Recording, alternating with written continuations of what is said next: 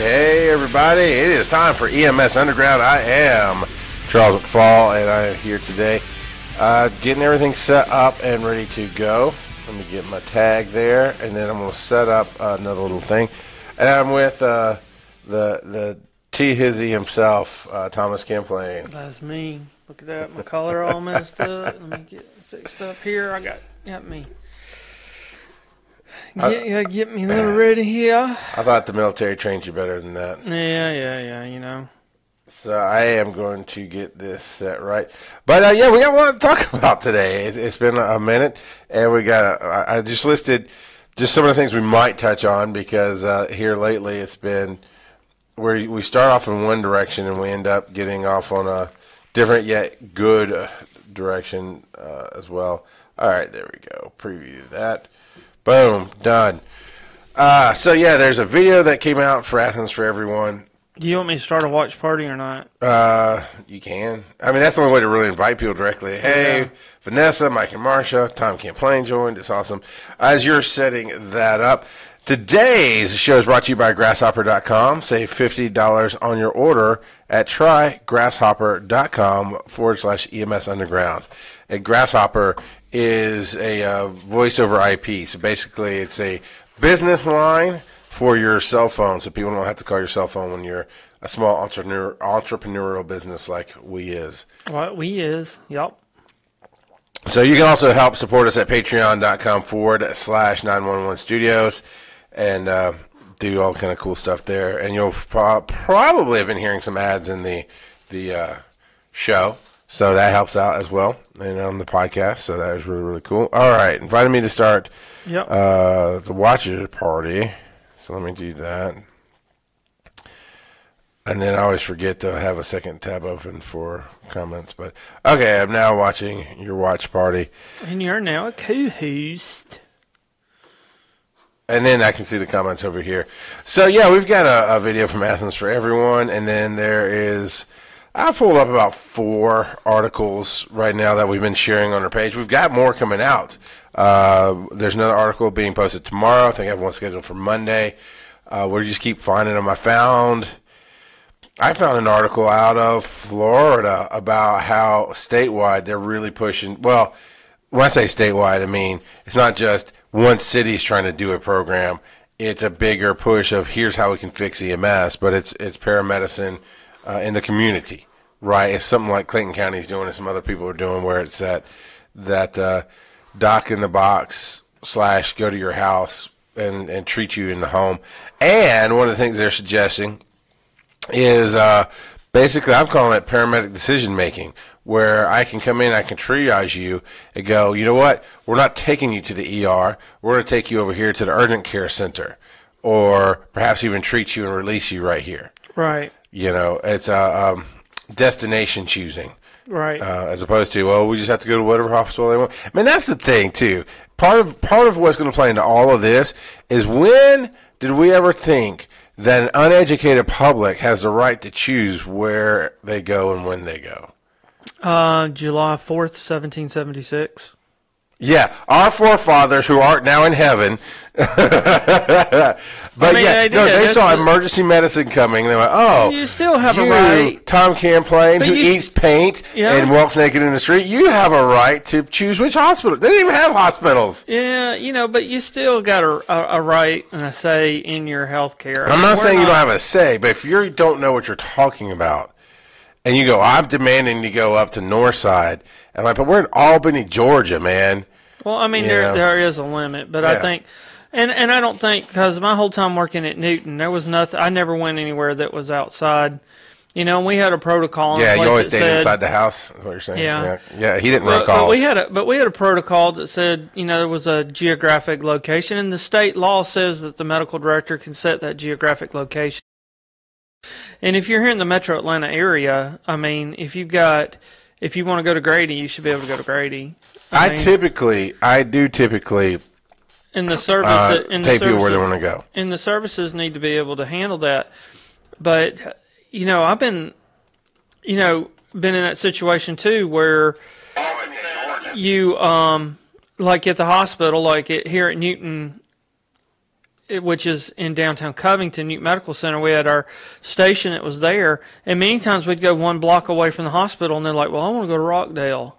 Yeah. You know, well, there's a hospital right here, and if it's an emergency. Mm-hmm. Now, I don't think we should be able to take away the ability for you to, I think we need death panels. yeah. No, Well, sorry, that's too soon. yeah, too soon. I don't think we should be able to take away your ability to choose which hospital you're going to, but it needs to be clear and upfront that, you know what, your insurance may not pay for it. I think there needs to be criteria, and I think that's where some of these community medicine programs are starting to go towards of check the check boxes. All right, do you have? I mean, what's the biggest thing starting now, going through February? What's one of the number one calls we run, and the number one thing you see in the ER? The flu. Right. And the first questions we always ask is, have you given them Tylenol or Motrin? And in my experience, that has always been the answer. No? What do you know What is about? that? I ain't got none. And it's like, well, that should be, well, here, and let's keep doing the assessment. And Right. keep going. But what happens is we ask, maybe we make them feel bad, maybe it just doesn't nothing but us waste a breath of air on it, and we still take them wherever they want to go. I think, I mean, there's got to be a different way to do it. With televised medicine, I mean, telemedicine stuff, if you call 911 and you've got flu-like symptoms, maybe that needs to be routed to a telemedicine California center. is starting that. A friend of mine posted on Twitter the other day he had his first experience with But telemedicine. but we're talking about this, you know, and I've been listening. I've been reading a lot, you know, and I've kept my mouth shut online because, you know what, and somebody pointed it out very clearly that on Facebook and stuff, if you say anything, you got like these paragods out there that know it all, and they're going to argue. Even though I'm sitting there and I'm like reading like, y'all are so crazy. Somebody posted something, said, you know what, Georgia didn't license EMTs. EMT basics. I'm waiting for the punchline to come. Back in the day, right? Okay. And then they came back and everybody came attacking this person. Yes, they did. Yes, they. Look, here's my license. Here's my patch. Well, you know what? I was always told it's called certification, not a license. But, well, yeah, I think they were licensed back then. But you know what? They're both right because this is the problem. They're not speaking the same language. Yeah, okay. Okay? This girl was correct because what Georgia called an EMT, the rest of the effing country called them intermediates, people. Oh, yeah. You're talking about back when I got into it. Yeah. The EMTI.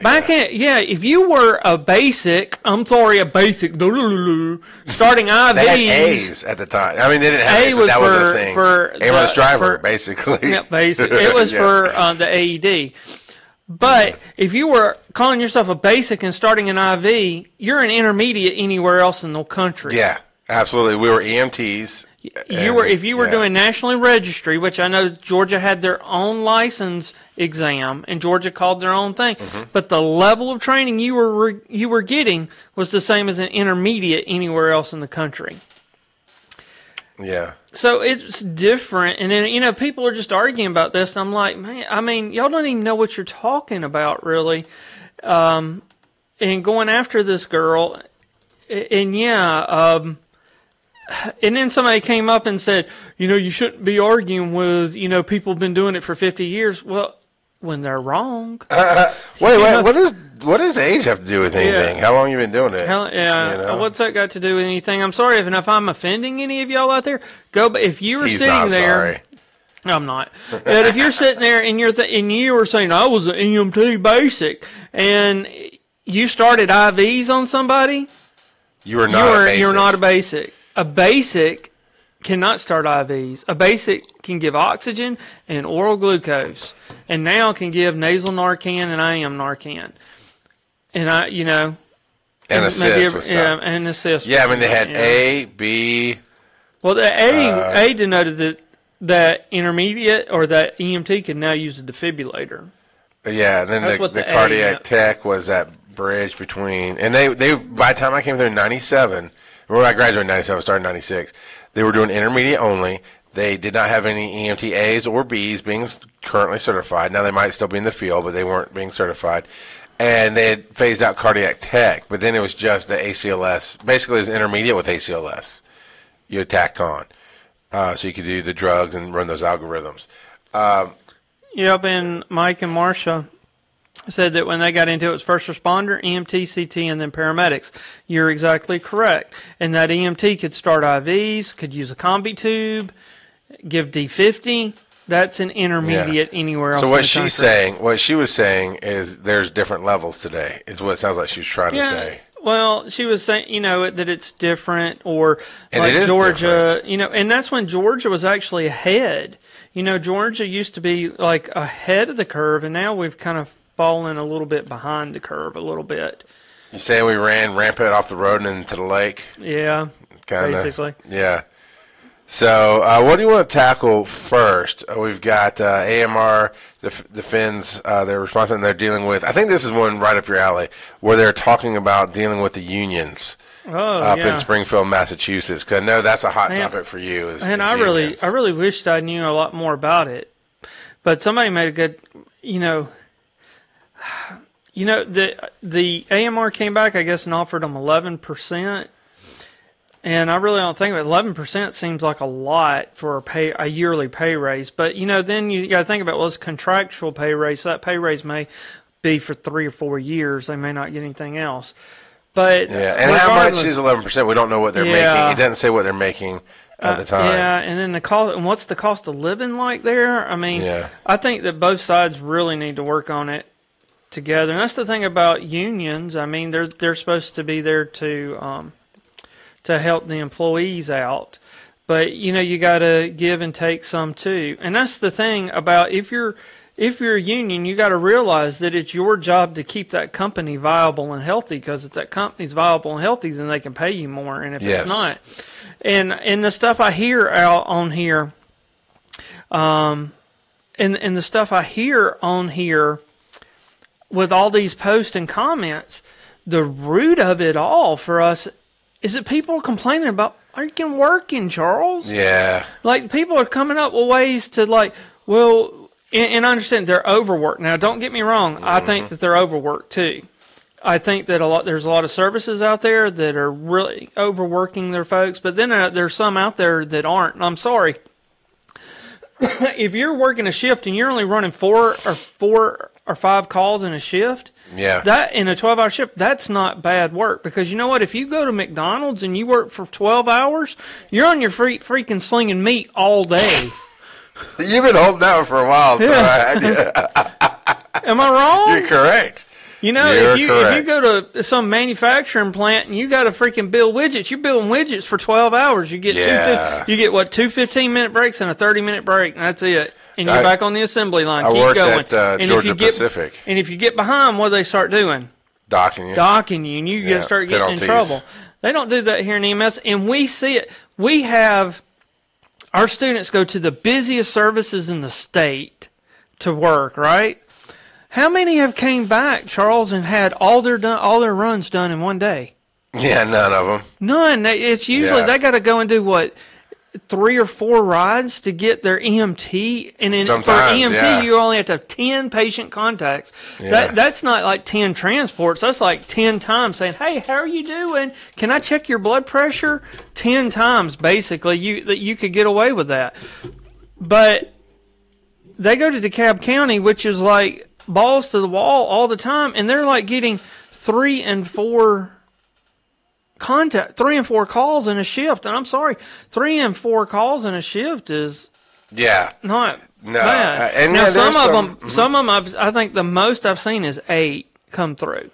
Now maybe it's third rider syndrome and the riders are going out and you get third rider syndrome, but I'm sorry, if you're averaging 4 to 6 calls in a shift, that's not a lot. Yeah. So, but where I'm getting at, and I don't want to get off like, oh man, he's all for the man. No, I'm not, because I think that if you are overworked, he is the man now. You've got to give your employees a break. You've got to make sure that there's a balance there. You should not be overloading them and working them to the nubs fall off. That's going to go into this video at the end, talking about some of that, because we're talking about call volume and versus the ability to handle that call volume. But I was talking to Chad one day, just in conversation, and the thing is, if you start deducting these calls, you're going to lose your job, people.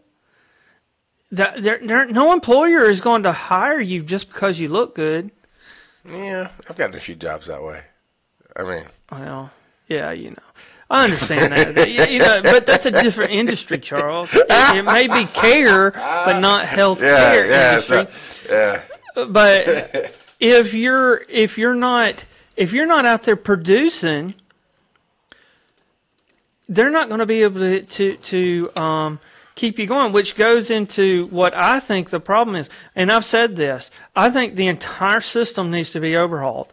I think everything in EMS, from the EMS office to legislation to the way that dispatches run to the way that we respond, I think it all needs to be revamped. I do. It's messed up. I think there's some good things. I'm not saying that everything needs to be thrown away. I just think it needs to all be reorganized. But one thing that we've got to do is we've got to find the money.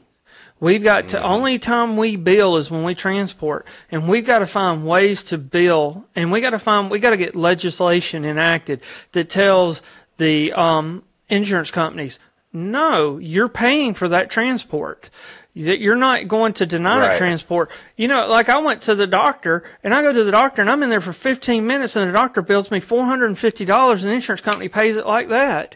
But yet you're getting an ambulance, and you go save somebody's life in an ambulance to take them to the hospital, and the insurance company's going to deny it the first time just to see if you'll resubmit it. And then you got to have somebody resubmit it.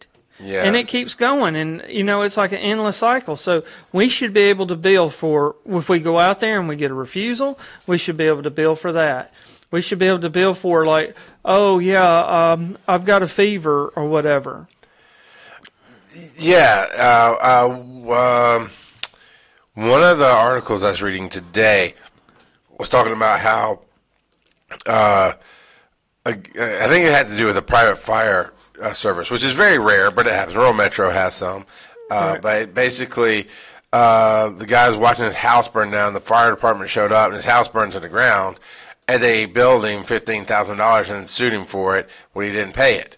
Right. And that's obviously not what we're talking about today, but basically that goes into this concept of that's part of the problem. How many people go, well, you didn't save their life, I'm not paying you.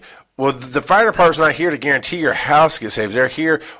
Let's talk about, we're here for the living, right? If you're the one dying or dead, we're really here to help the living. That's where we can do the most help. And that's comfort the family or those who are sick, those who can get treatment. I was telling my students the other night, while you should never, ever, ever let anybody just call you an ambulance driver and tell you you're a taxi ride and move it. We are an integral part of a bigger system. That means one of our most important jobs is to get them from point A to point B as fast as we can while also starting definitive care. All right. And we are called ditch doctors sometimes, and there are some things that we do that are doctor level, some, but not a lot. But we don't have MRIs and blood tests and all this other stuff, all this other machinery we can use in the truck. So we're not definitive care. We certainly aren't doing good surgery. If for some reason you're doing any kind of surgery in the back of the truck, it's not good surgery. Because we're not specialists that way. So we absolutely need to be moving our patients from point A to point B efficiently and with education and safely. Yeah, that's the other thing I noticed people talking about on the chat threads about education. It was like, we need to up the education standards. Yours. I'm sorry. Yeah. I mean, I think education standards are fine, to be honest with you. Where we're at, I mean, for the skills we do and the job that we do, we need to work on reimbursement. I mean, before you can, and that's something that people don't understand, is before we can start paying people for associate's degrees and bachelor's degrees and paying people to do all this, we got to be able to pay them a decent salary. We got to get the pay fixed, and when we get the pay fixed, then we can start, because people are going to look at it and say, it's not worth it. It's not worth it for me to get in debt to go out here to make this little bit of money. I mean, even to the point right now, EMT school is $3,000 to $4,000 depending on where you go. Yeah, and that's not much debt, right? You can actually, if you did that on a credit card, you could pay that off within the first year of being out of school and getting a job. But that's not the same as getting. Well, I don't think people understand what the role of the It's the school's job to provide a foundation and get them entry level ready. It is the employer's job to do orientation and get them ready out in the field. Yeah.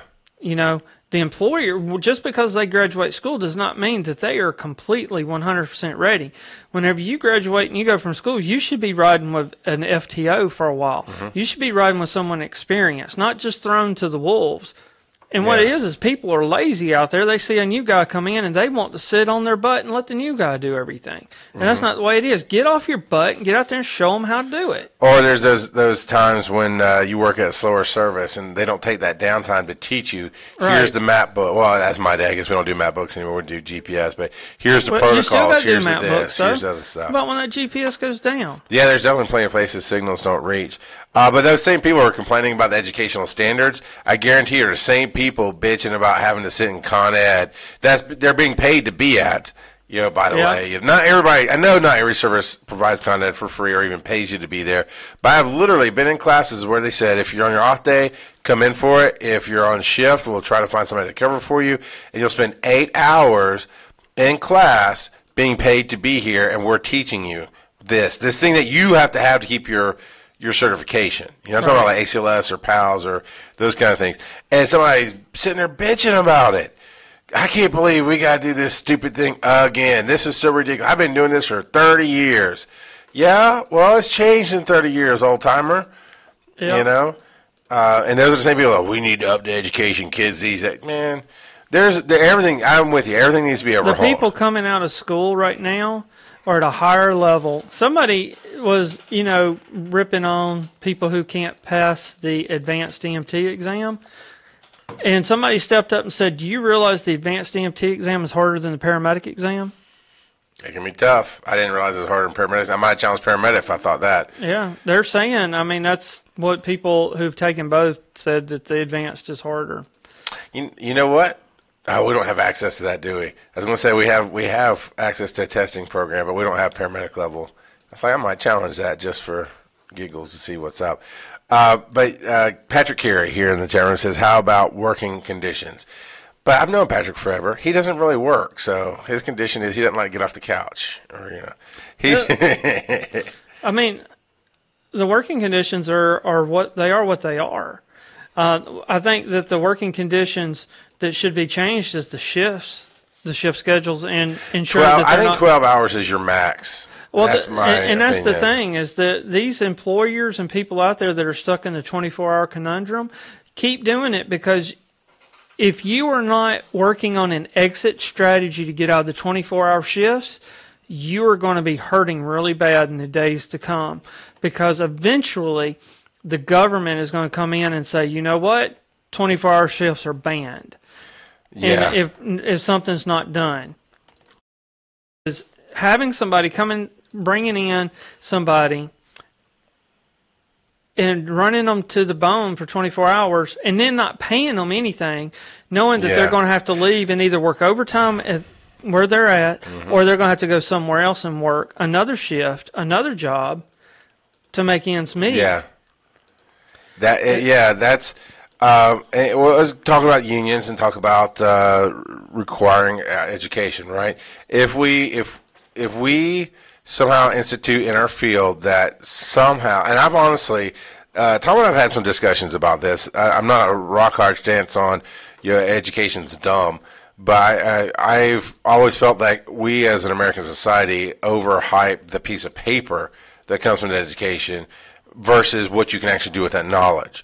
And if we say, oh, well, all of a sudden, magically, a bachelor's is more important than just knowing how to be a paramedic, those states that are unionized, what's that going to do? It's what it does now. Automatically, if you're a paramedic, you get X amount of money. That's what they've negotiated a rate. And you don't get to negotiate that yourself. My stupid microphone won't sit still. I got to put a weight on this thing or something. But it's, if I come in and you're hiring me, I might can convince you to give me 50 cents to $1 more per hour once I really start telling my story. Like, oh, well, you've done this. And you start seeing where I'm going to plug in and help more. With a union, here's my paramedic rate, and that's it. That's it. But with a bachelor's degree, it's automatically this. So that means you can go from zero to hero, no experience, in theory. You can go from 0 to hero with no experience, get a bachelor's degree in paramedicine, go to a unionized place, and automatically you're going to get paid the same as somebody who's been 10 years in the field that has a bachelor's degree. And you might kill somebody because you don't know what you're doing. Because now it's us, and it's not always this way, but a lot of times it is us versus them on the unions and the companies that have the unions. And now it's like, well, you didn't negotiate that we have to put you with a preceptor for more than 3 days. So we're going to put you on 3 days with the preceptor, and then you're on your own because we're paying you. You need to be on your. I'm trying to get worst case scenarios here, All right? Because I don't believe everything works out that way, and that is we have lost the ability in this nation to barter. We have lost this ability in this nation to bring value for value. We posted another article that I don't have pulled. Yeah, no, I do have it pulled up. That Time to Pay Up, right out of New York. The NYFD, the federal jury says the city must pay FDNY EMS members for time spent preparing for their shifts because they were required to show up 15 minutes ahead of time. Yep. So Emory Flight did that to us when I was there. now I Be there agree. If 15 you're minutes on ahead of time, time. you're late. But you know. But you should get, if you're required to be there, if your shift starts at 7:45, then you should get Yeah, paid. you should get paid. Exactly. I've told the times when I worked at Athens Regional EMS and how their clock was so messed up. So messed up that if it's past a certain point in the minute, it jumps a minute ahead. And then if you were literally 1 minute late, you were written up. I was like, no, I'm literally standing. I get there at 6:55 and watch that clock. And you get distracted. You're talking to somebody, and it rolls over. It looks like it's at 7:00, and I punch my clock. And when I punch it, it comes up 7:01 because it's at a certain point in the minute. And that's theft by the owner, in my opinion. Yeah. Theft by the employee who's not working is clocking in and not doing your work, right? Which is the flip side of this. And I've always said I've never worked for AMR or Grady. But from what I understood of how they did their shifts, I agreed with it, which in theory was you have a crew that's on 8 a.m. to 8 p.m., right? But their road time is 9 a.m. to 7 p.m. So you get, and I don't think it's a full hour, but they build in your shift, they build into your shift that time to come in, check your truck off, get the supplies you need, get on the road, be prepared for the day. And knowing you're going to run calls all day long, because, I mean, let's be real, DeKalb and Grady and everybody runs calls all day long. Right. And now it's not nonstop. I mean, I rode plenty of trucks where we did 8 or 9 calls in a day, and I rode a truck where we did 3 calls in the same 12-hour shift. You Right. know? But you're going to possibly run. But then they give that time to come in and do what you need to do with your truck, and it's all within your shift. It's not 12-hour shift, but get here 30 minutes before and 30 minutes after, which makes it a 13-hour shift. You know, it's all built in, and I think that's definitely appropriate. And honestly, this FDNY thing sounds just like that old school. We've always done it this way. Right. You recruit, and that's what happens, right? The recruits. Somebody comes in new and is like, "Why is this? This is wrong. You shut up, rookie. You take Shut it. You earn your stripes." Da-da-da-da. And it shouldn't be that way. Yeah. And you should be getting, that's where you should be paying your employees. And if you're treating your employees wrong, and people want to know, and that's the thing that's getting me, is that the only thing that people keep coming to is they keep pointing to the education facilities. Oh, the education system's why our system. Really? No. How? Yeah, I Give don't me some understand details it. Give on us how some this is details. working. Oh, we need to up the education standards. I always will respond with up yours. Okay. Well, then let's up the pay. Yeah. Let's get better working conditions, like Patrick was saying. You know, what about the working conditions? Yeah, working conditions need to be better. You know, there's some people are out there riding in trucks that don't have air conditioning and heat in it. Yeah. You know, where's the state saying no? If it doesn't have heat and air in it, it's out of service. And where's a hotline number for whenever these medics are riding in it, and if the employer won't fix it? Yeah. Hey, I'm here at Save Your Life Ambulance Service, and I've informed my supervisor that the air condition doesn't work in it, and it's 102 degrees inside this ambulance. Okay. And then that day, there should be a phone call. Hey, we need to inspect this truck. Okay, you won't fix it? Well, then it's out of service, and we're fining you $10,000 or something. Taxi cabs have to go through more certification, it seems like, than ambulance services. Probably. You know.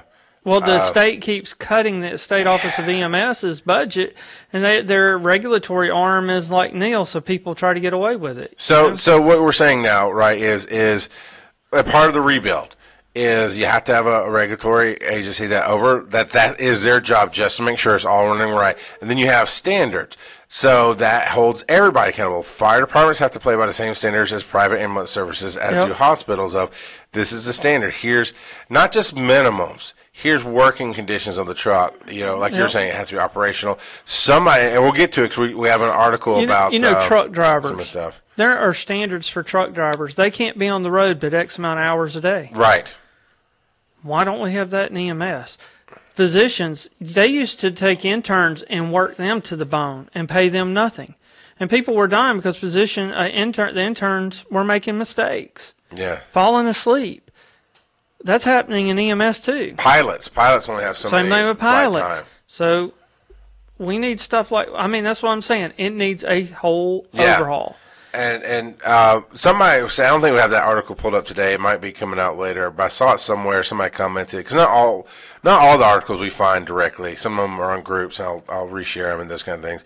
But somebody said, I've seen my ambulances get inspected, but like as a medic, wasn't an owner of companies, like a medic, like, they turn on the lights, but they didn't put it in gear, make sure it runs. They didn't crank it. Right. They just went, okay, you got gear, you got the lights, all right, moving on.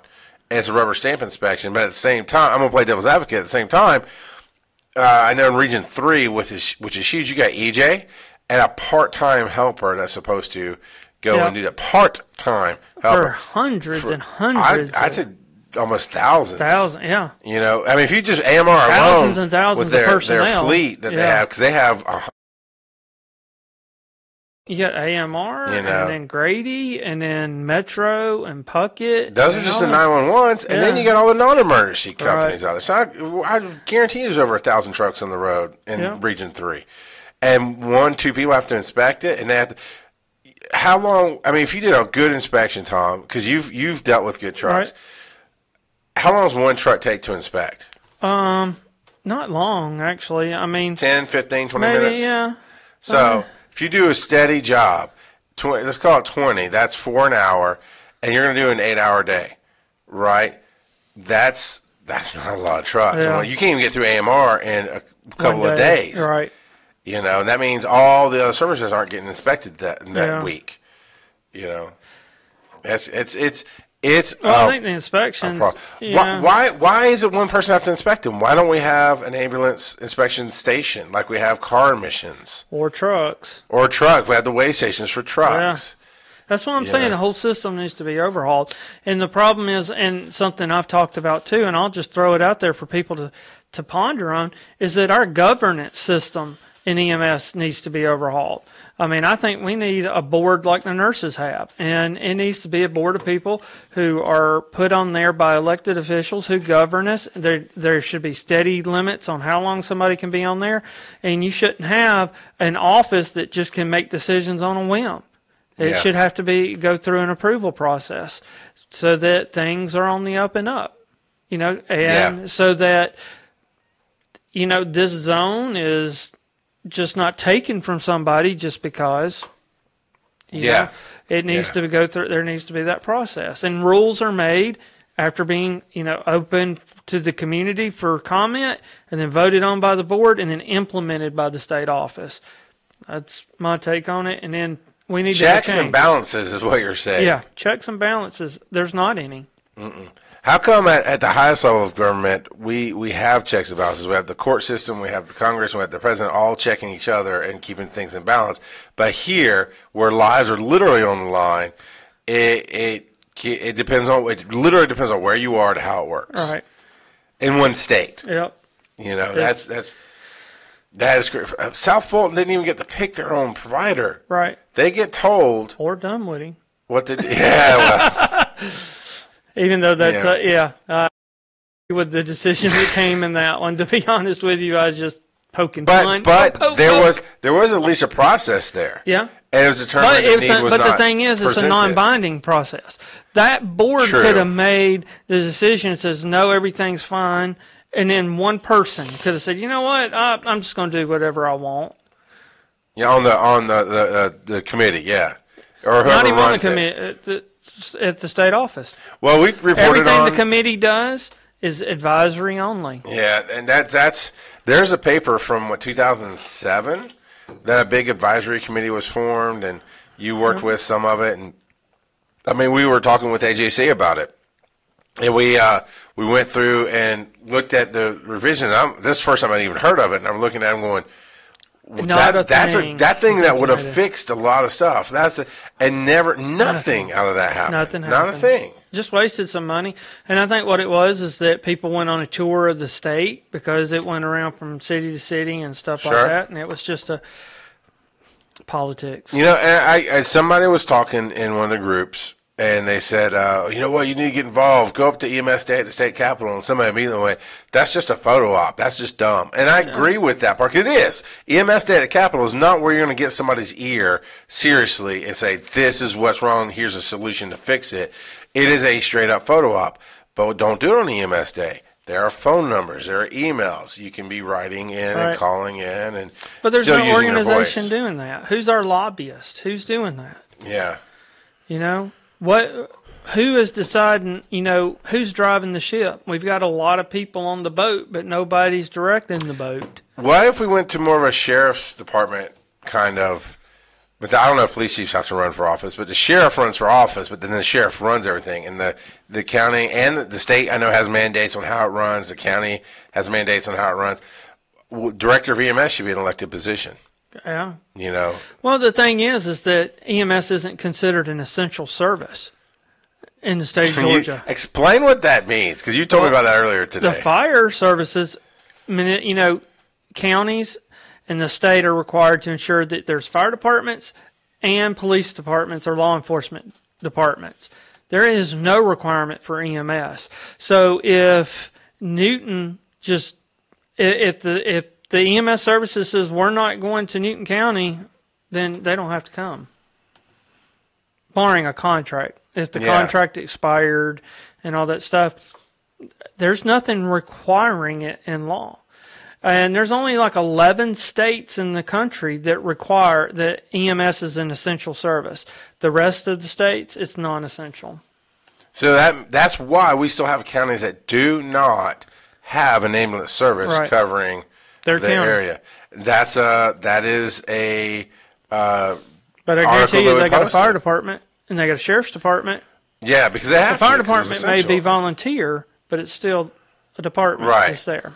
Yeah, I mean that's the thing. You can't just shut down fire and not have it. I mean, it might still be the lowest ISO rating, which has to do with insurance, but it's still there. There's a shortage of volunteer EMS workers in rural America. That was a headline you sent to me, and it blows my mind. I mean, the story that leads with. Everything leads with drama. Let's just be clear. Everything leads with drama, especially in the news. I ain't going to read it if there's not any good drama. I can't argue with that because I'm not going to read a cold report of statistics and numbers. I get bored. Right. But also, so the last thing we're going to talk about is just too much drama will hook you and get you in the wrong direction. Where's the article? I'm looking for comments Which on one? it. It must be this one about what happens if you call 911, no one comes. Some of the stuff here is we need. This one's talking about we need to be able to tell people. This is somebody who didn't read the article. Tim M says we need to be able to tell people we are not taking you. It's not an emergency. That'll free up a lot of crews. That's not what that article is about at all. The article's about because people are stuck here in the state of Georgia. Whenever you go, New York. Let's take New York for example. Everybody think when I say New York, what comes to your mind? Jay-Z, honestly. Which is New York. Yeah. The city of New York, right? New York City is what you're. Yeah, not the whole state. Where all your dreams are coming true, right? Yeah, that's it. So. That's what people think. City of New York. What's in City of New York? FDNY, right? Yeah. One of the top services once you in get the nation. outside the City of New York, guess what it is? Rural. I learned Very that. rural. I have a bunch of friends up there. Volunteer. Or either they have a paramedic, one paramedic in a chase car that covers thousands of miles. Indiana, your student, we've had him on the show. I mean, Illinois? Illinois, yeah. Yeah. Where, yeah. Mark Kennedy? Mark Kennedy, where they were There's two like medics two in medics. cars. medics in there. And the rest is volunteer. Yep. I was like, are you, what? That's it. That's What? all they have. And Somebody called Doc Brown. So what's happening is, and people are like, oh, let's up the education standards for paramedic. The majority of EMS in this country is volunteer people. That's crazy. People just think because they're stuck here in Georgia and they're paid, and in some places in Georgia you might as well be volunteer because you're not getting paid hardly anything. But in Atlanta you're getting paid decent. But outside of that, there's really no volunteer EMS agencies here. You go to Alabama, there's some in Florida, Mississippi, Tennessee, everywhere else there's volunteer agencies. And that's what these communities rely on. So, okay, so let's make it a requirement to have a degree to be a paramedic. Okay, do you think that Joe, who works his factory job, is going to go get a degree so he can volunteer? No. No, we have to address those things. It's like, we were talking about Oglethorpe issues with the volunteer stuff. We got to think about that too. Now, it's not saying that, hey, we're all professional, we want to be professional. Okay, well then, how do we get it in these areas that are volunteer? How do we get professional and paid people there? Yeah. One, that's why I keep saying, the reason why it's volunteer there is because there's no money. We've got to get it where we get paid to do this job. Mobile County, Alabama, the second largest county in the state, the city of Mobile, paid. Okay? Outside the city, volunteer. Rest of the county. It's a huge county too. Yeah, you were showing me that the other day. That is crazy. Crazy. I mean, it is. But you know what? They do a good. The Mobile County EMS. It's a great system. Actually, great volunteer system. They got great equipment. They've got programs and stuff for people to do. Stuff. Free training. A lot of events and stuff. They do a good job. So shout out to them. And there are definitely those communities that try. And that's just the biggest problem with how everybody wants to tackle this thing. And I believe our current leadership does the same thing. You're literally only coming from what you know, instead of learning and surrounding yourself with people who have come from different walks of life and different adventures. So if you've only ever worked an inner city, DeKalb style, Grady style EMS service, you come off very condescending. And the instant responses to this article, very few people read it that commented. One's talking about 99% of all calls are non-emergency, blah, blah. It's the endless BS. One's talking about how we should be able to take them where we want. Another one's talking about having to work in a snowstorm. I'm like, that article is not about any of this. And your problem is you're knee-jerk responding, and this is why we can't have change in this business. Because I've watched over the last couple months if we post these, and the number one generic answer we get is change will never happen. Yeah, because of you, Eeyore, and you won't actually shut up for a second and go, how can I help? How can I change this? And that is a huge problem of Mobile, Alabama. Write a letter. Exactly, and we can start some petitions and whatever. But I mean, maybe that'll come one day. You just got to keep. Yeah, you got to keep hammering it. You got to keep it. And how about you stop poo-pooing on it, people who are trying to bring change or say something. Everybody's fussing about the potential retirement that Chad Black's going to do. Now, is that going to fix our industry? No, it's not. But it is something that's important to them. It's a piece there. But, they tried it years ago. I'm sorry. When you were dating, you dated one person, and y'all broke up or you got turned down. Did you stop dating for the rest of your life? You don't keep trying? Are you serious? Keep going. And stop coming at this. I mean, comprehend 20-minute response time, and we're going to get to it. It's coming up specifically. Somebody couldn't wait 20 minutes for an ambulance. And let's go with Dunwoody, where they start nitpicking response times. Wait, you got qualified firefighters on the scene who are paramedics and advanced EMS, and who can do all the medicine. The only thing they can't do is transport you. And maybe a few extra little things, but for the most part, I think they can do everything. Right. But that's not good enough. Whoa, 20-minute response. How about these counties who have that one medic in a car. I mean, didn't any volunteers? Well, Yeah. I mean, it's like him and one other medic in the Mark is him and one medic in the county, and it's when they're not working their day job somewhere, Right. you know. So how about that? How about there is no 911 to call? You know, I do remember when 911 came to the There's U.S. counties here in the state of Georgia that have no 911. I remember having, whenever you'd move into a new house as a kid, for me as a kid, you know, obviously my parents were adults, you get that magnet and the Right, that the had thing. the emergency numbers It on had sheriff's department number, hospital number. Yep. If you're lucky enough to have an ambulance number, and you just dial them out directly. Yep. You know, and it's this kind of these kind of comments, while not wrong, they aren't helpful. And that's something I've taught my kids, and this is something I want to tell everybody listening and watching right now, is did it help? Did it make a difference? Did it change something?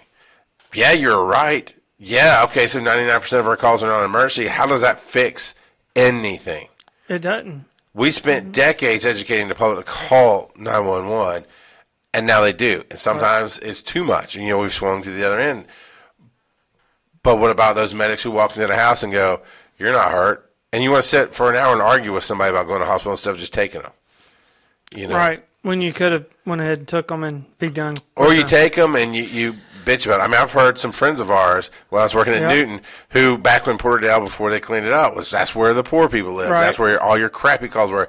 And somebody said we should fence off Porterdale and let them fight it out themselves. And I went, wait a minute, dude. We're here to help people. Yeah. Wait a minute. That's a little dark, man.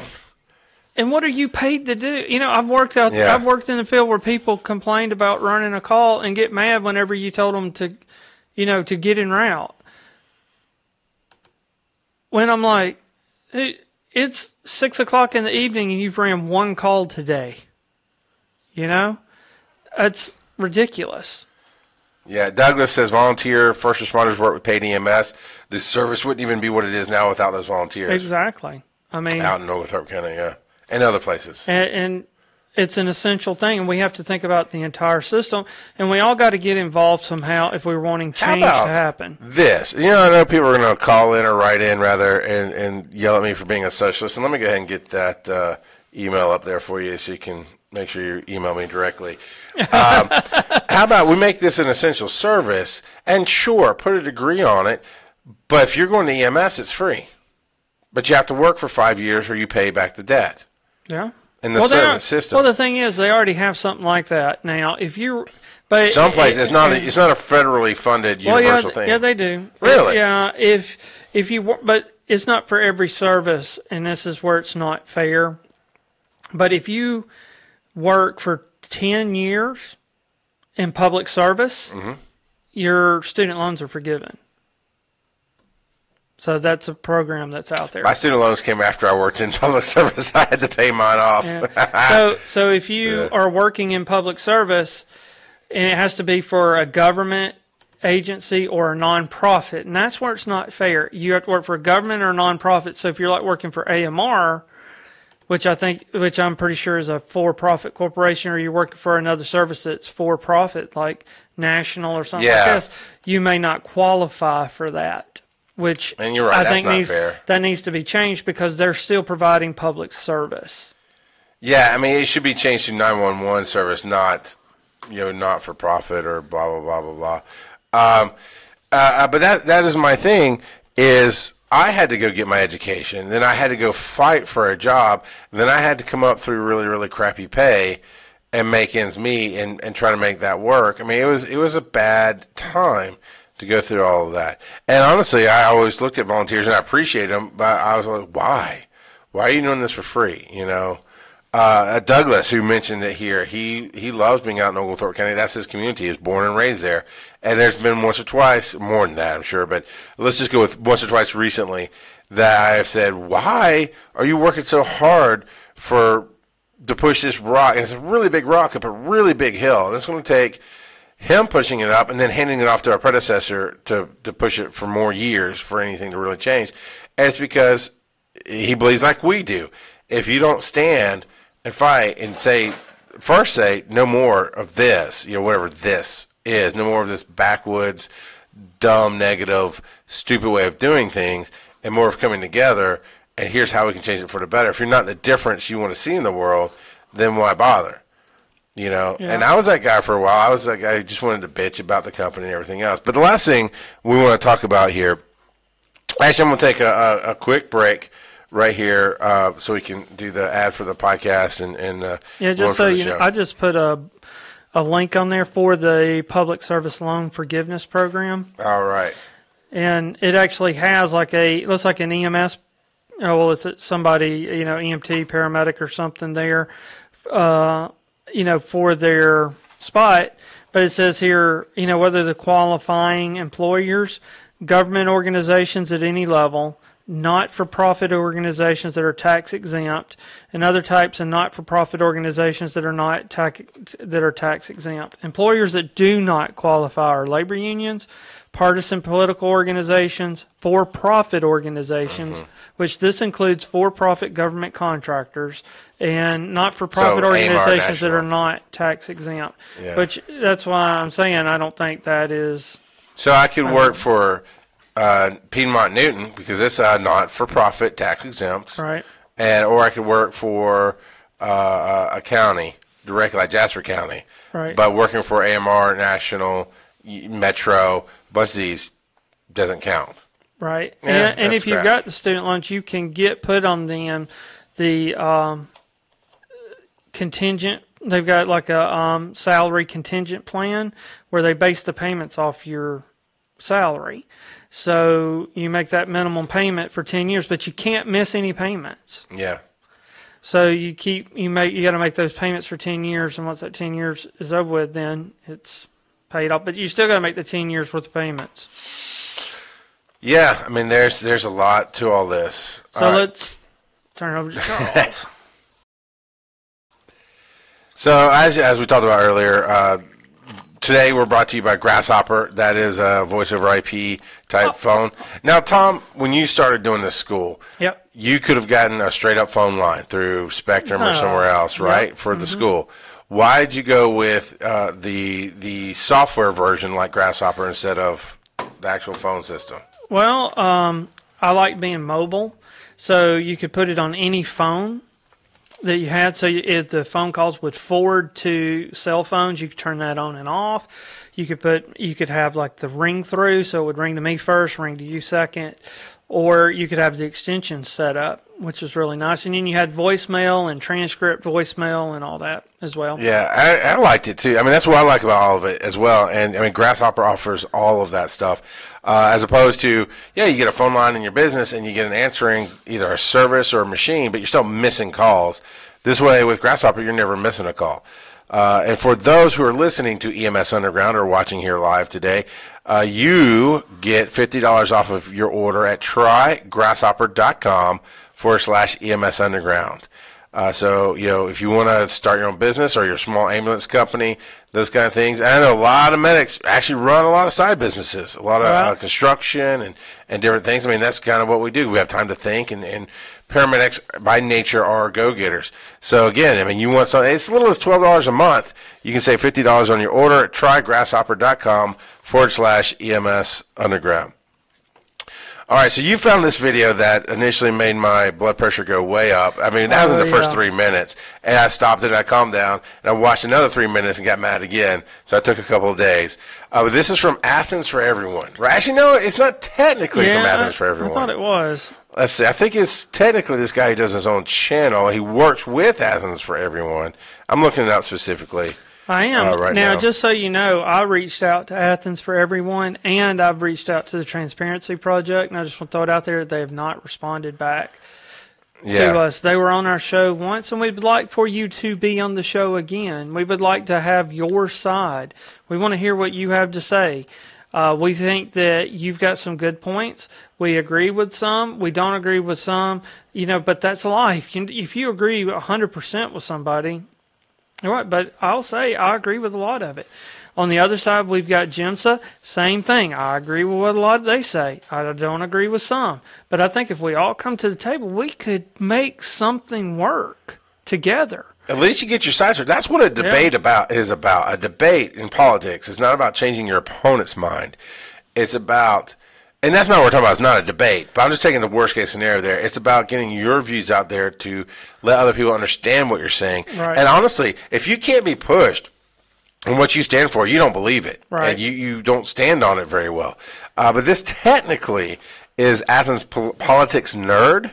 And this is a show that he does.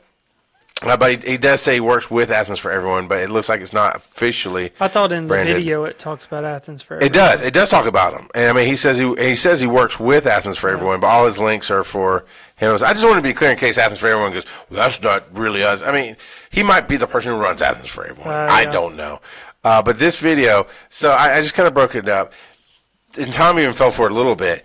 It is emotional jerking. That is what it is, the heart of it. And this is why we can't have nice things. This is why we can't make progress in the field between the people who just want to shout you down of, you're wrong, it's not 90% non-emergent, it's 99%. How about you stop bitching about what you think is wrong in your crappy past and actually start changing something? But then you have this of, but unfortunately, every 5 seconds it felt like he's going, unfortunately, they died. There's very little details until the end. Mm-hmm. Buried in all this emotional crap. It's an illusionist. It's, hey, watch this over here. I'll feel that over there. He gets actually some good questions. And like, why can't you just give me the good questions? Why can't you just be more straightforward? So the first thing that they start off with is what Dunwoody has anything to do with National EMS. This is a National EMS hit piece, is what it is. That's all. It is. But they start off talking about I gotta say the stupid parents in Dunwoody. Who even Dunwoody drug through the political mud of going, hey, look, they had this kid who had a history of seizures, and they were having a seizure, and the ambulance never came. Well, this guy made the mistake of actually putting in a few more details, which is at 20, in less than 20 minutes, they decided to leave the house. Nowhere does it mention whether fire was dispatched, which, from what I understand, fire actually was dispatched and actually showed up. Mom, who's uneducated in medicine, was freaking out as moms do. And I want to tell you as a parent, 'cause you'll hear it in the video, oh, she's turning blue, she's not getting her brain's not getting oxygen. You know how many people, as a medic, how many people that surrounded me with my kids who freaked out because my kid had eaten a Popeyes and his lips were blue. I'm like, oh my God, he's blue. I'm like, do you not think I know what I'm doing with my own kid? I'm a paramedic, for crying out loud. You know, calm down. People get focused on the wrong thing. So I'm not saying the kid didn't have, but here's why I know the kid was fine. At no point in any of these reports, not from Dunwoody, not from this guy, do we have, and the kid had brain damage, and they sued the company, or the kid died, or had anything negative happen. No, it's all about they didn't get it. 20 minutes, Tom, in DeKalb County. Are you kidding me that you can't wait for that? So that starts off with, I mean, that's not what he would, and that's that has nothing to he starts do with off national. with this big thing, right? And then nothing to do with national, because it's or Athens, or anything to do with Athens, right? And it's the title is "For-Profit EMS Putting Georgia at Risk?" A question mark, but then it goes right into national. So I have a question for you, Tom. One of the first points he makes is National is a for-profit company, and to make things worse, as he puts it, they are bought by a larger private ambulance company, Priority, which is owned in part by a private equity fund. Why is this a bad thing, Tom? Well, people, man, out there, people like to demonize corporations and companies, and I think that's all. I mean, yeah, it's a private equity company. Yeah, they're there to make money, and they're there to turn a profit for their shareholders. Yeah. I mean, so is Walmart. So is Starbucks. Hey, guess what? Starbucks is too, people. You know what happens when you don't have funding? You have counties with no EMS. You exactly. close doors. You know what happens when you have very little crappy funding? And this is from my experience here, not necessarily today. You get Jasper County EMS with good people who are trying hard and have crap to work with. But the community tries to support them, and we tried to support the community at the time. I say at the time when I was there. That's what happens when you don't have funding. So there's even a quote about an in-depth New York Times article. I went and looked at that article. It's a corporate hit piece. It has very little to do with ambulances, even though they led with that. And it's really going up against this. So essentially, the quote that they give about these companies went out but bankrupt monsters, there's no statistics other than out of 12 companies that were held by private equity, Tom, they were tracking 1,100. Some group was tracking 1,100. 12 companies were owned by private equity. Out of those 12, or partially owned at least, 3 went under. Those 3 that went under had problems before private equity bought them. This is the kind of facts I'm talking about, people. Ask the questions. What we do on EMS Underground. Ask the questions and look for the answers all together. My first question was, where are the stats? What are you talking about? And I went and found the article. And like I said, most of the article is basically Wall Street bad. But there are a few little, and none of the stats mattered. And they all came after they hit you right where it feels, right? Oh my God, people are dying. Oh my God, ambulance companies went under after this horrible company bought them. And yeah, big companies do some bad things. So that was one of the things I wanted to address there. And that doesn't say, there's no definitive link that response times get worse. Now that was said in the article. Where's your data? And we know, watch the nightly news. When they really have a point to drive home, you get article after article, reference after reference, and it floats up on the screen, right, and over each other going, these numbers were here and these numbers were here. And that's when you really should listen to them, when there's numbers to back it up. In this video, in this article, almost no numbers whatsoever. Partially because they actually have a good question of why can't we get them, but also in this case, so point number 1 is moot. Who cares if you're for profit? What are you doing for the community? Point number 2, it says that private equity or for-profit companies drive for profits leads to lower paramedic pay and slash to other costs, indicating that we're skimping out on medicines or equipment. But it just says that. What's been your experience, Tom? You've worked for AMR in the past. I don't know other private. Well, Emory Flight, I don't know if that's private or not, but you've worked for private and you've worked for public. Right.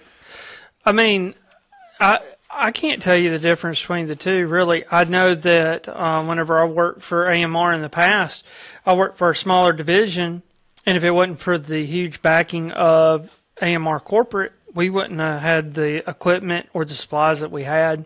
Yeah. And I'm sure there's parts of AMR that are not great.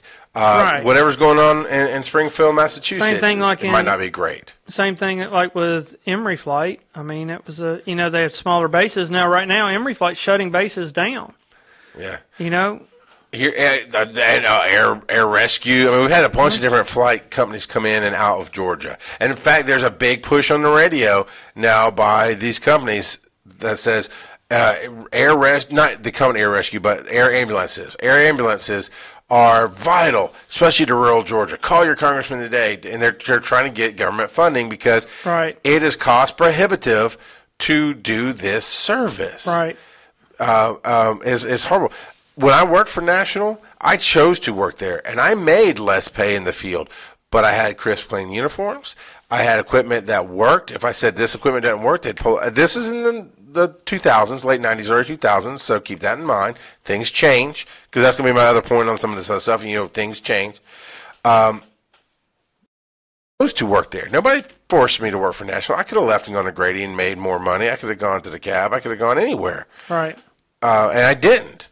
And they have had to stay competitive with pay, but there is a sense of cutting costs of they would get the cheapest gloves they could. But when the cheap ones that as soon as you put them on, they rip. They went that far, and once we said, no, you can't do that, they backed off of that and went up a level and got us a nicer set of gloves that we could have. But you know what else I can do, Tom?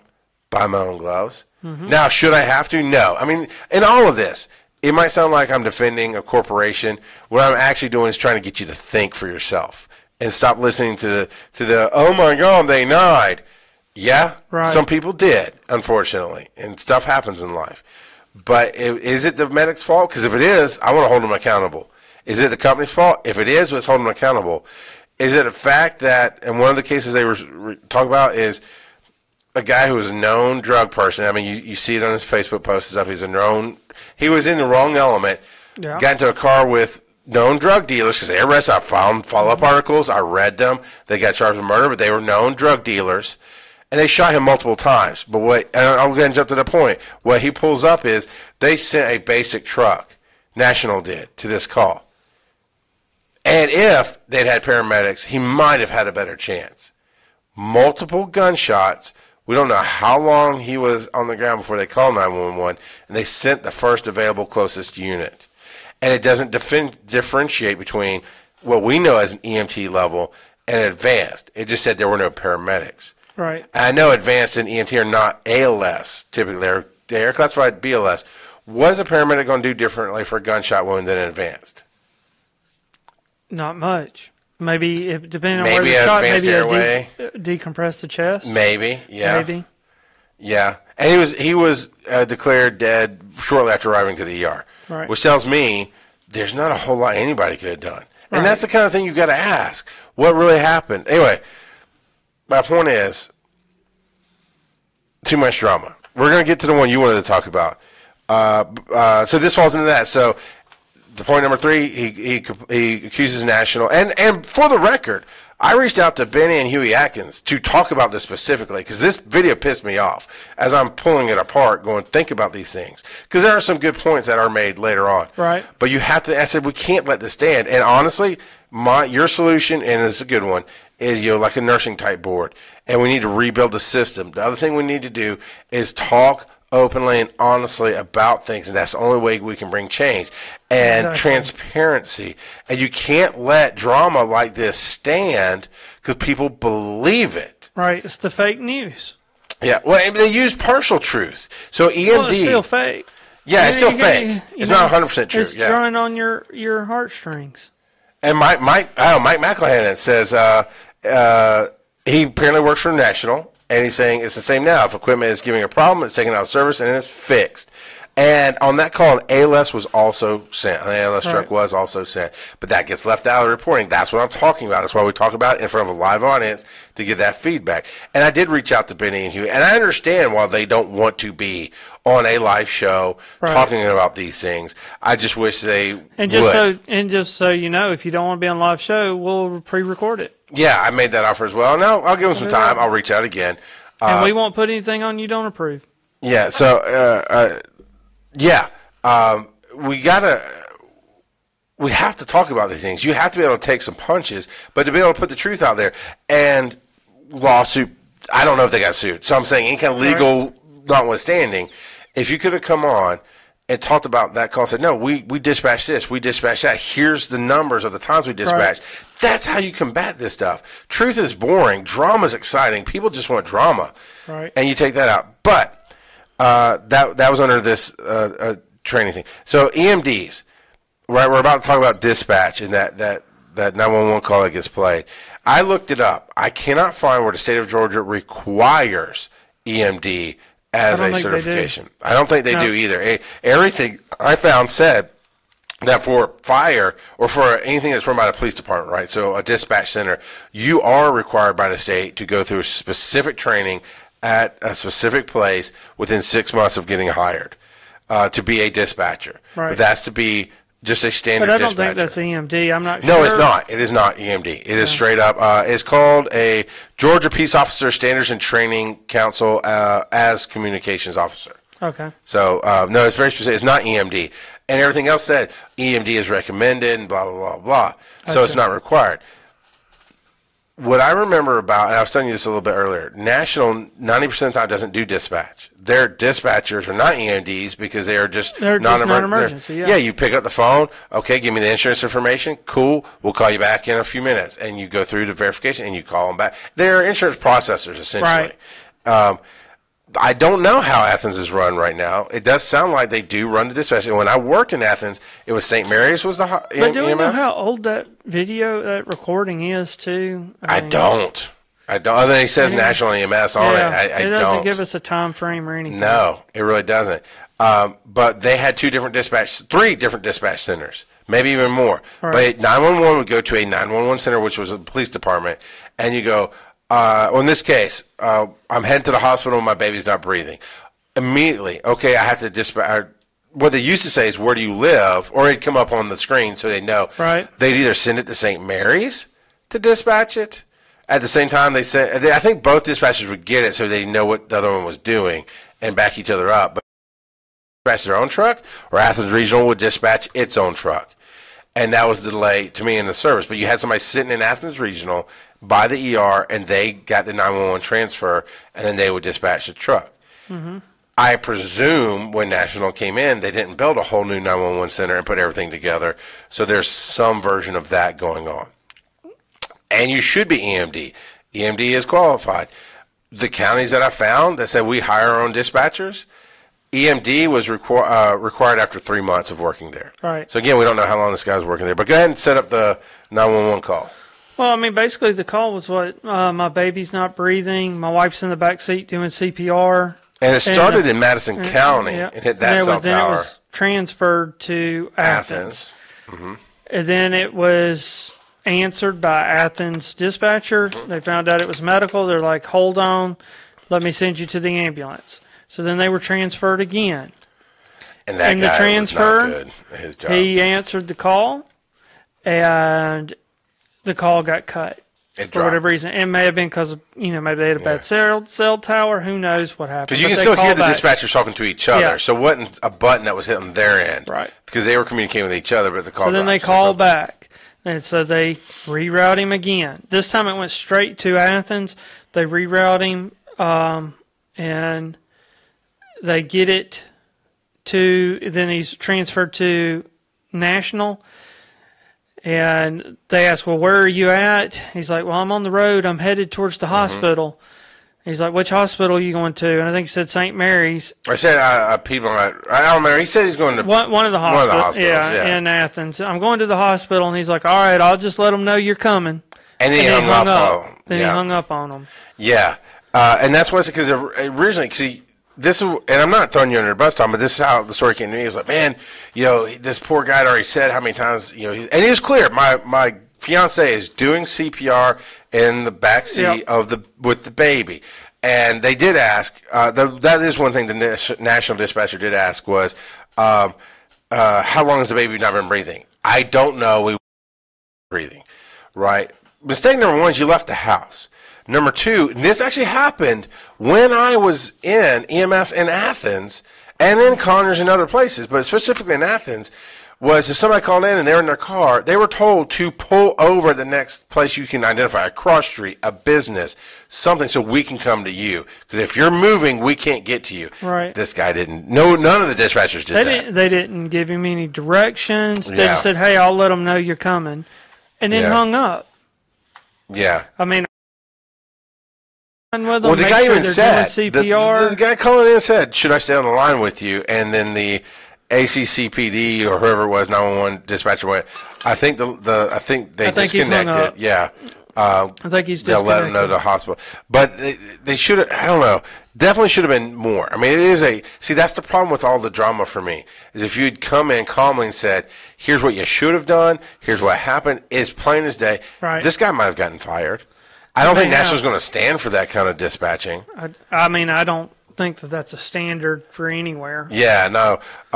Okay, your baby's going. Which hospital are you going to? Okay, I'll let them know you're going. No, that's you need to tell them to pull over, find them as the paramedic, and and unfortunately later that baby died. Now the baby probably woke up dead. Unfortunately, it's probably SIDS or something. It may have, but we don't know. But we don't know. We should have did everything. Remember, rule number one. Yeah, do everything you can. Rule number two, we do everything we can to change rule number one. So. But yeah, that was the thing, is that nobody asked what road are you on. Nobody asked what mile marker. Where are you? We're going to get a truck your way. None of that. I mean, as far as they knew, what if they didn't know where they were at? I mean, maybe they were closer to Morgan Memorial.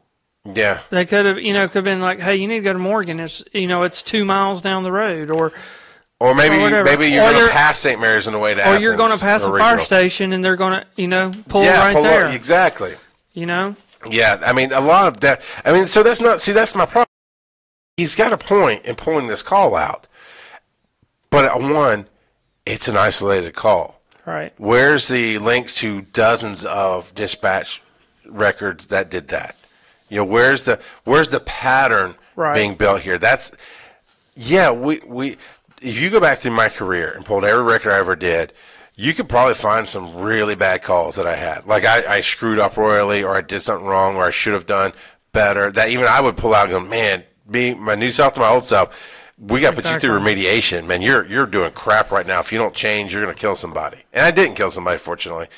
That we know of. No, if you didn't write it, it didn't happen. No, that's not true. That is not true. I've told my students that. So Douglas says ACCPD handles the 911 calls, but he doesn't know if the EMS calls are transferred, but the initial call goes to the same room. So it's all police department, and then they have to send it. And I'm not sure how fire is dispatched. I don't know if they have a separate as well as EMS.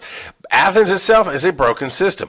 Any system that is older than 20 years old is broken. Yeah. You don't work on a 20-year-old Dell PC, do you? Or a 20-year-old. I mean, a 20-year-old car, could probably run, but majority. Right. Don't. Well, because we're not talking about 1960s cars that were made to run forever. 20 years ago, you're talking about the end of the 90s, where cars were still made out of plastic. Right. And you that car around unless you just have to. It needs to. There needs to be a lot of things. If you don't have all your dispatchers in basically one place, one room, that's a bad day. And have a protocol how to handle these things. So I think definitely. I mean, this is just one example. I mean, so we can pull up examples in any system, any large system. There's going to be mistakes. Anything. I mean, go to a hospital. My gosh, you want to point something out, Athens for everyone? Go to the hospitals and see how many people die there from hospital-acquired infections or medical malpractice or just accidents in the hospital. You'll be there. You'll be stabbing. I mean, go to the PD. They make mistakes. Fire makes mistakes. UGA makes mistakes. I mean, everybody does. That's why doctors have malpractices. Even the best doctors in the world make mistakes. We do everything we can to mitigate them and to make them as few as possible, but you're not going to get rid of 100% of them.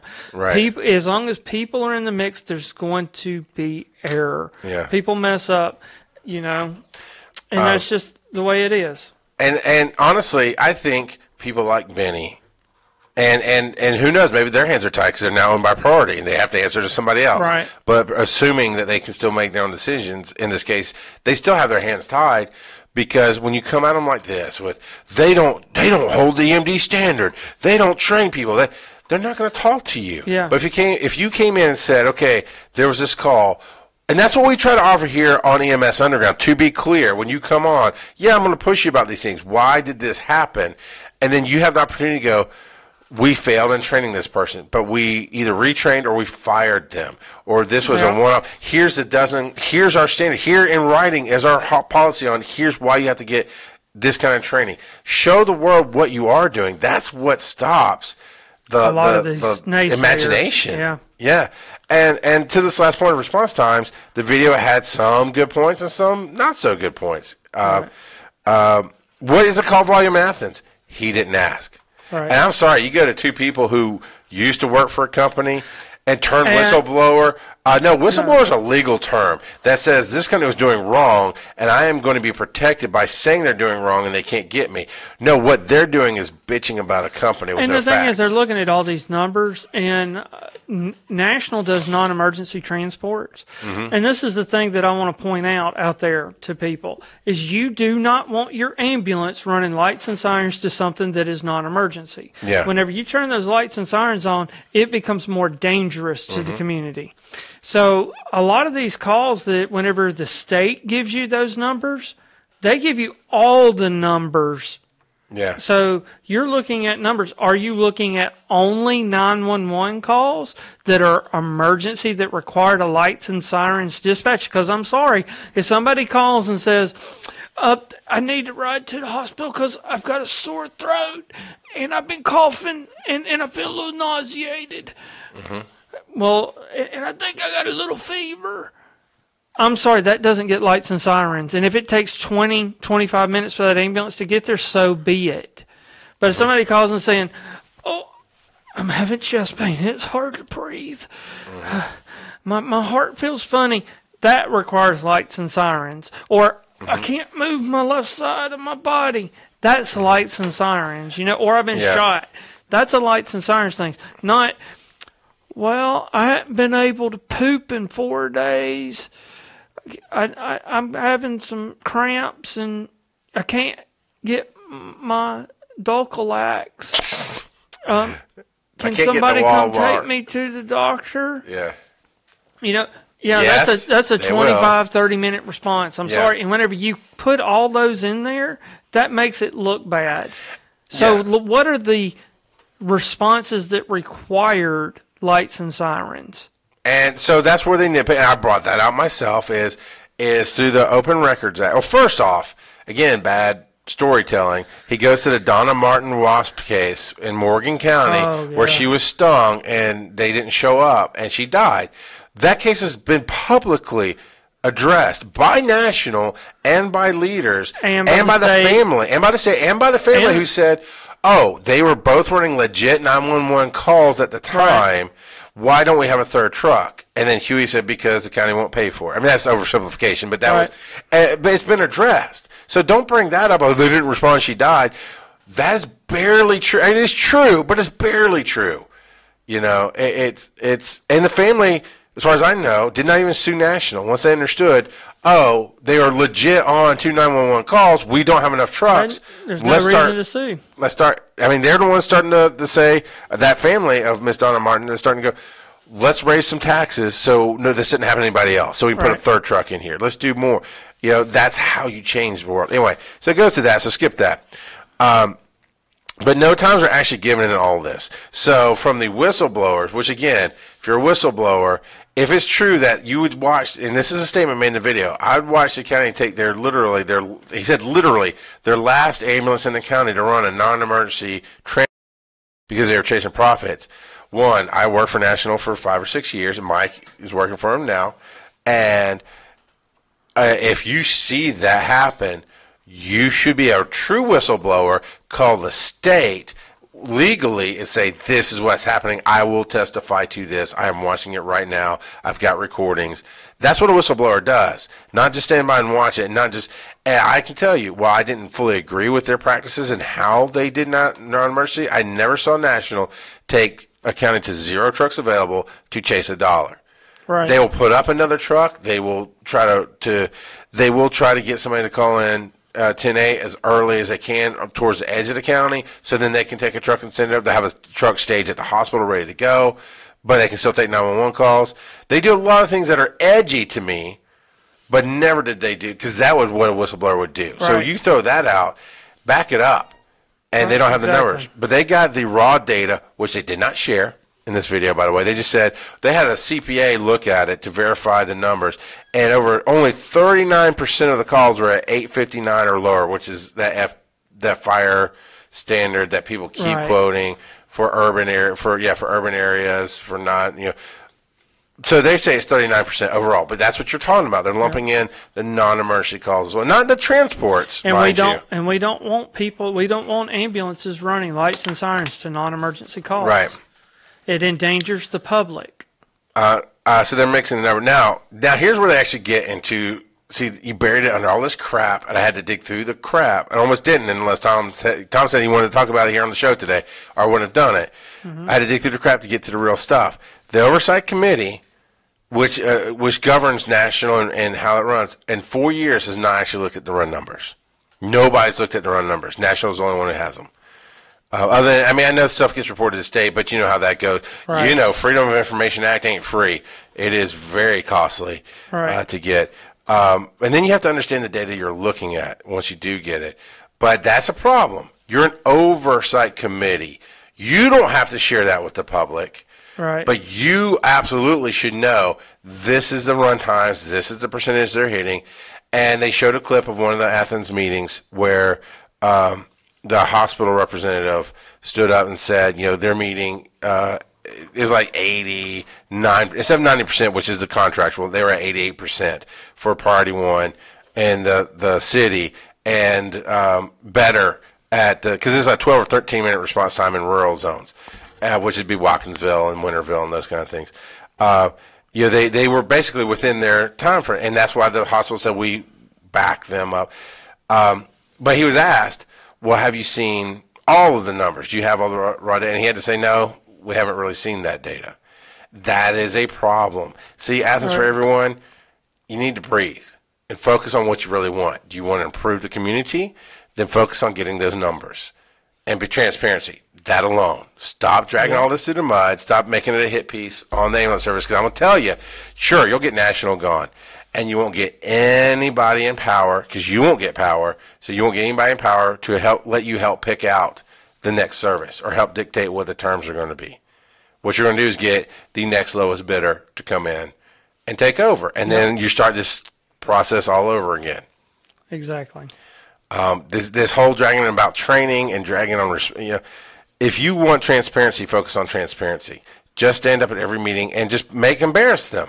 Embarrass National, embarrass, and I know I'm saying this and still wanting to have Benny or Huey or somebody from Priority to come on. And I'm saying embarrass them, but it should be transparent. Embarrass the council members going, wait. I'd go to every meeting, and my simple question every time they know it's coming is like, have you looked at the numbers yet? I don't even know what they are. Have you looked at the numbers yet? Oh, you haven't? Okay. I'll see you in a month. And it's just on record every time that you're an oversight committee, but you're not exercising oversight. That's a problem. How do you fix that, Tom? Well, one, they have to have access to it, because I think that's been a problem, getting access to the numbers. The other thing is this oversight committee is behind closed doors, so you really don't know what they're talking about or what they're doing. So it's a closed meeting. Yeah, and they have to sign non-disclosures as well. And that was one of the things that I get. I understand that if you're talking about patient information, and that's probably where they're getting that from. They're hiding behind that HIPAA thing, which is, maybe adequate. I mean, I think that you could have a meeting, and whenever it comes time to talk about but then you have to have a public meeting afterwards. Then everybody has to leave. So that's where you have that subcommittee, right? You have the board that you're talking about. And this is a subcommittee. Yeah, you do the private thing, the non-disclosure. You talk about specifics that are HIPAA violations, whatever. But then you make a report that you take back to the public meeting that everybody can sit in, and you go, okay, here's what we saw here. And numbers are not HIPAA violations. Right. Response times are not protected information, as far as that would go. So you need to have those public, and obviously the clips were from public meetings where they put it out on the closed circuit or the local TV cable channel, whatever, and you can watch the meetings or go to them.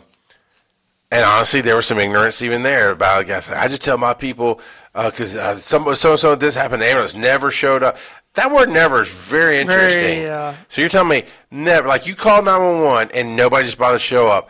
But you're not driving a Lexus. And I point that out because if that were true, you could have sued them like that and won $1 million settlement and be driving a Lexus today. And you're not. So where's the truth? The truth falls somewhere in the middle. And we need to talk about it more. We need to get it out more. Videos like this are detrimental to our cause. And I'm going to be clear about what my cause is. My cause is better working conditions, better understanding of how the system works, a better system, and transparency for all. I don't know why a company wouldn't put out numbers of this is our call times. Right. And to me, the only way you're doing it is you're hiding it for one reason or another. Right. Lifesaver EMS, I think that's what you said earlier. So Lifesaver EMS has this 911 contract, and they know their response times are bad. So if they put them out, when their competitors see them, and their competitors go, no, I'll bring in 4 more trucks on top of what they have, and I'll do better. And they don't want to do that. Or they'll just lose the contract, period, because you've messed up. That's what we all do as kids. We know we've messed up. We tried to hide the mess and make it worse. The thing is, so what? I mean, if you know that you've got a problem, then you need to fix it. Yeah, exactly. I don't remember. I was never privy to response times in Jasper County, but they paid really low. I mean, really low. And we went 6 months without Valium on a truck. And every day, I was one of the medics and the other 2 medics, we signed statements that said, we've checked this off, we've requested more Valium, the hospital won't give it to us, there's something going on. Every day, because that's our license on the line. And we filed complaints and finally got it. But there was either some kind of battle, whatever. There's money issues, there's battle issues, there's politics, whatever. We took care of it ourselves. I can imagine, you get bad response times because people are demotivated and they don't want to do their jobs, right? They take extra 1 minute, 2 minutes to get out of the station. And you start publishing that, and then it's going to be a bigger battle of, well, you need to make sure Tom gets out of the station faster. Yeah, I mean, this is how I run things. Yeah, that's not going to happen. Because while I can tell Tom and try to say for the better good and saving the community, and it's your job, it's why you got into the field, Tom turns to me and goes, yeah, well, I can't put food on my table because you're paying me $10 an hour. Right. You know, and I can't afford to put gas in my truck, much less put food on the table. So I'm tired, physically tired, because I'm working 3 jobs. It's a big picture. It's a big mess, but we're getting there. Yeah. So what else you got before we get out of here? That's Happy Halloween. Sorry. I hope it's a quiet night for everybody tonight. You know, it's rainy storms coming through. Everything. Supposed to clear out by here's the crazy thing about weather, right? So the raining and storming right now supposed to clear out around 7, 8 o'clock. It's 71 degrees when I heard this morning. Right. It's going to drop almost 30 degrees when that rain clears out. It's going to be 43 by 9 o'clock tonight. Global warming at its best. But anyway, Happy Halloween. Sorry we're not having the haunted house this year. Everything on the square was canceled. Anyway, it's a kind of a blessing. We just had things going. We've got a lot of things going on here, and we're just not able to dedicate the time to it to do it right this year. We will do it next year, but luckily, because everything was canceled anyway, and all that work would have been for Neil. So next year we will do it bigger. We plan on doing it bigger and better next year than we ever have. So. Yeah, it's going to be good, and we did dodge a bullet. I mean, we didn't know it was coming. It was just life, but yeah. Good. Everybody, be safe. You know, I hope you have a quiet shift. Yep. Because I say the Q word, because I don't think it's Way a real to go. thing. People are going to come after you now. Charles said it, not me. Charles at GAIEMS.com is where you send can it to him. Email me. But yeah, be the change you want to see. I've been posting that a lot lately, but that's what we're doing. Is we're not just ranting and raving. We are openly talking to the AJC about our experiences and what we understand. We're trying to talk to our elected officials. Right. We're out there beating the street, going to try to do whatever we can do. And Stan, you know, support us, like our page, share things, you know, support us on Patreon too. You know, good, bad, or indifferent, you know, join the state association, join the National EMT Association. You know, there are lobbying groups. Get your voice heard. Start hitting those representatives saying, hey, look, you've got to make changes. Elect people into places so that changes can get made. Right. Do it. And then, you know, put yourself out there to run for office yourself and really make a change. No. I don't think I could do that. So be safe, everybody. Come on back next week. We're going to have some guests on in the next month. Right now, AT&T actually has reached out to us. They have a big public safety push going on right now, and they're going to come talk about their appreciation of public safety and what they are doing about it. Yep. And then we've actually lined up Courtney Twilliger, who's on the Georgia Trauma Council and is also the chief EMS educator, I believe. I think it's not Habersham. That's Chad Black. But I'll get the information correct before Courtney gets here. But Courtney has agreed to come on.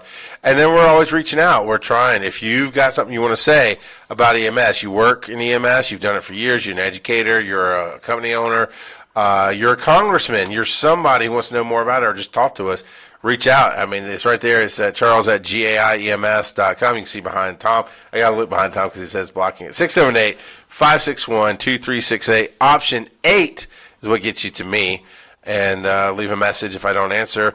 We can keep it private. We can put you on the air. We can do all kind of different ways to do it. But we have to talk about the problems. We have to address it. And not just hate on the problems, but come up with solutions. EMS Underground, man. That's where we ask the questions, and we expect everybody to go out and find the answers. We will see everybody next week. See ya.